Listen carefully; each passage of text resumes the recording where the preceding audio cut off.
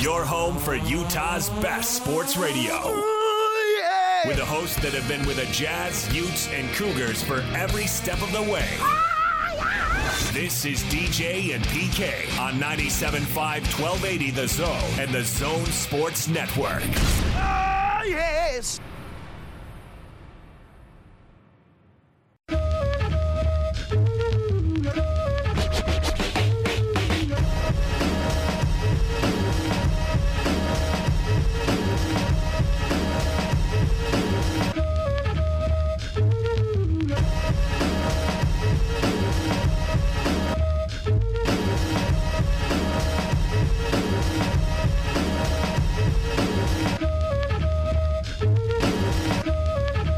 DJ and PK, it's 97.5 and 1280 The Zone. Football Fridays here on the Zone Sports Network, and coverage of the Las Vegas Raiders game against the Rams on Sunday is brought to you by America First Credit Union, the exclusive home of the official Raiders debit card.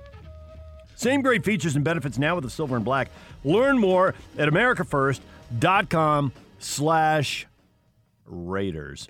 And now we are joined by the Raiders radio analyst. You hear him on the game broadcast every week right here on the Zone Sports Network. He and Brent Musburger calling the games, and I don't know why this said Rams, because the Raiders are playing the Chargers this week. But see, you said Los Angeles, Lloyd, and you're a Raider fan, Lloyd. That is sad. All right, Lincoln, welcome in. How are you? Well, it's fair because it's the first time in history that you will have the Las Vegas Raiders playing the L.A. Chargers. So, Los Angeles Chargers. So it's a fair mistake. It's okay. We'll let it slide. Here's the deal. Jake, his wife, has got something to do, so he's got the kids for a 3-day weekend, so he's off. Uh-huh. And Lloyd saw 4:30 in the morning, and he freaked out. He doesn't know how the Sun Devils and the Trojans are going to do breakfast at 4:45, but there have been several issues this morning, and we're getting through them. We're working through them. But Lloyd has uttered the phrase, "Oh, it's so early," so many times today I don't even have words. Well, I know the feeling because the internet is down here, and though I can, relate to life without the internet, my kids are scrambling around before they go to school. What's wrong with the world? Why can't I get online? And so I understand the problem-solving method that's meant in all of us when things go awry. So before we get to the Raiders, we've been talking NFL with you all this year because you ended up on the Raider broadcast. But when you started doing the show, I don't think you were doing NFL games at that point. You were a straight Pac-12 network analyst, weren't you? Oh, I don't know. It was such a long time ago. We've been together for a while. I know, right? It's all a blur now. Yeah, it's all a blur right now. But I've been doing Raider broadcasts for a while, whether it was from the sideline or now on the booth. Mm-hmm. But oh, that's right. It is what it is. So but here's the thing. With the Pac-12 starting and already having this issues, the Washington Cal games canceled. You kind of expected this. I don't know if you guys did, but I did. Kind of expected this because all the scientific experts had said, there's going to be a spike when the weather changed, when it went to fall and winter season. And so we were going to see an outbreak of more cases. It was just how these big conglomerates are going to handle it. The NFL has its issues, as you guys already know. College football is no different. They're going to have their issues. What seems to be the main difference is that the overall philosophy when it comes to approaching the COVID, people in the South or the East, for the most part, I hate to make it seem less, but I don't think they really care. I mean, there's to me, there in this country, there are people who say, let's just get the virus and get over with it and just move forward. And then there are other people who are scared to get the virus, and that paranoia seems to trump a lot of things. No pun intended with the word Trump, but seems to put things in perspective, or to where they're hesitant to take their daily action. I say that to say this. I don't know what type of product we're going to see from the Pac-12. And I don't know if there's a team that runs the table in the Pac-12, wins the Pac-12 championship, that will still be able to participate in the college football playoff. I doubt it. I seriously doubt it. Whether it's Oregon, Utah, whomever, I seriously doubt it. I would like to see good football. I would like to see people having fun. I would like to see people enjoying themselves. And I think sports does that. But because there's such a questionable time, it's hard to truly relate and understand if that's going to happen, whether it's on the college football level or even the pro football level, because you see pro football teams that are having their problems with COVID testing and COVID positive tests and stuff like that. What do you think about the 9 a.m. local start for the college kids? It's good for them. Get their asses up. They ain't doing anything else. Let's go. Tough the guy. thing is in all honesty, if the Pac-12 is going to be relevant, it's going to have to find a way to put its teams or its games on time where people are watching it. You try to hold to 9 p.m. or later, or 7 p.m. or later after a full day of college football, there are going to be people east of the Mississippi less interested. In order for you to become relevant and viable, you have to put your games on times, or at least interesting games on times where people are going to be watching. It seems like in the long run, they need a TV contract with 2 networks that says you're going to have a late night game, but you got to put your best game on in that 1:30, 2 o'clock window, depending on whether it's ESPN or Fox. Totally agree. And then you have the second one at night. But that way, they can always have 2 of their better teams, and maybe more than that when the best teams are playing each other in these earlier time slots. And then the 2 games that feature last-place teams are, you're not going to have any leverage. They're probably going to end up on the Pac-12 network. Yeah, I totally agree. When I travel, people are asking me about Oregon. They're asking me about Washington, Utah, USC. They're asking me about a lot of the notable names of the Pac-12, and they seem interested in what type of product that is. But if you put it on so late at night to where they lose interest, you're not gaining anything. So, it's no slight against these other teams, but you put Oregon State versus Wazoo on late at night if you want. You got to put your premier teams or your premier schools on the front line to allow them to stand up to the Midwest games, a lot of the Big 12 games, and even some of the SEC games that happen late in the afternoon. Yeah, with that in mind, to me, as far as running the table and all this stuff, it's the same old issue in the Pac-12. Somebody's going to beat somebody that we don't expect, and then they're going to fall by the wayside. And I don't see anything different this year, even though the games are fewer. Where we can appreciate the competition level as it is in the Pac-12, we look forward to those types of upsets, if we call them that, appointment. Unfortunately, it doesn't. This country has been so used to perfection, or somewhat sort of perfection, an unblemished record. If you watch the way the SEC and the Big Ten schedule their games out, because they're so top heavy, there's not look, for like in Alabama, if they're going to play LSU or Auburn, they schedule a cupcake or a bye the week before. They get themselves ready to play that game. I'm not saying that the Pac-12 needs to go down that route, but the thing is that when a Pac-12 premier school gets in a bowl game, that's one thing. They got to find a way to win it because they have to put themselves on the national stage. But even more so, they got to find a way to try to stay as close to perfection. Because if an ASU upsets an undefeated Utah, that does no good for the national standard. Maybe good for Pac-12 because everybody can be beaten on any given day. But for a national standard, it does no one any good. And so that's the problem that we face, because every year we've seen, at least we've been working together, every year we see 1 or 2 of those things happen.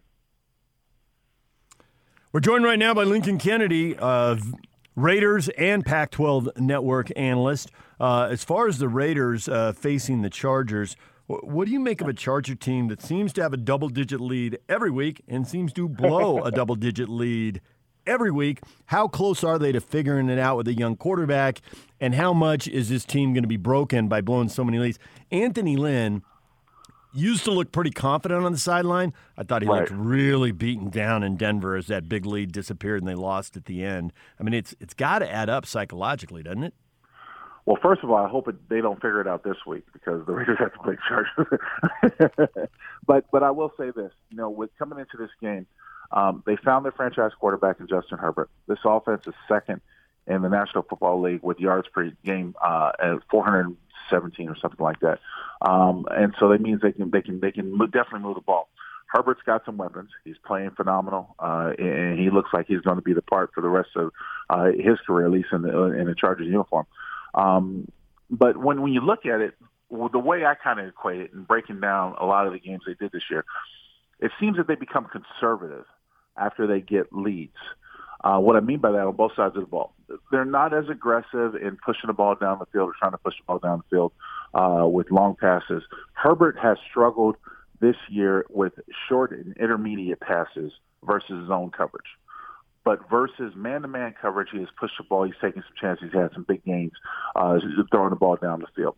The run game is a little bit inconsistent due to the deficiencies on the offensive line. So that's been a little bit inconsistent. But they have had times where they've gotten big chunks and big runs. Defensively, it seems like teams, and especially in the second half, have made adjustments towards their defense to be able to take some shots. And I also think that they played a little bit more zone prevent style of defense in the second half when they had substantial leads, at a point just looking like they just want to try to get through games rather than to take over games. And that's, a big drop-off, because most of the people will tell you, especially in the National Football League, if you've got your foot on proverbially somebody's neck, you don't take it off to let them breathe. What you do is you keep it on there, and you keep the pressure on them, and make them try to figure it out. But the Chargers have relinquished a lot of those leads and made a lot of those games a lot more interesting than they need to, because they don't know how to finish games. And I think that's what adds to the 2-5 record. However, historically, if you look at the Chargers, they do bad the first 8 weeks of the season, whether it's injuries, inconsistent play, however you want to look at it. Then the second half of the season, they turn it on. They look like a true playoff caliber team. Again, I'm hoping it doesn't happen this week, but this is a very dangerous team. I'm watching that game last week in that miserable weather, the Browns and the Raiders, and I still don't know if I understand. That's fun stuff. I don't know if I understand. That's what I deem fat man weather. You could run all day and not break a sweat. That's fat man weather. That's good stuff. What's wrong with that? True. Yeah, but and plus, it seemed like it had a little bit of everything. Every possible weather element came through during the course of the game.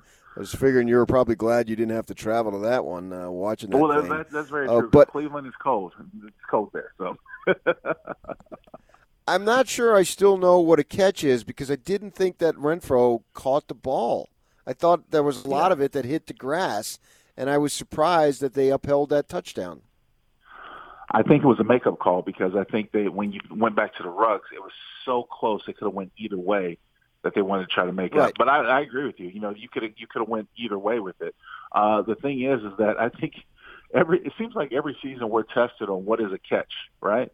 Because last night, watching the Green Bay 49er game, when the receiver initially came down with the ball and they ruled it a touchdown, the 49er receiver, I don't know his name, came down with the ball and they ruled it a touchdown. I saw the ball bounce off the ground. I'm like, well, how the hell are they calling that a touchdown?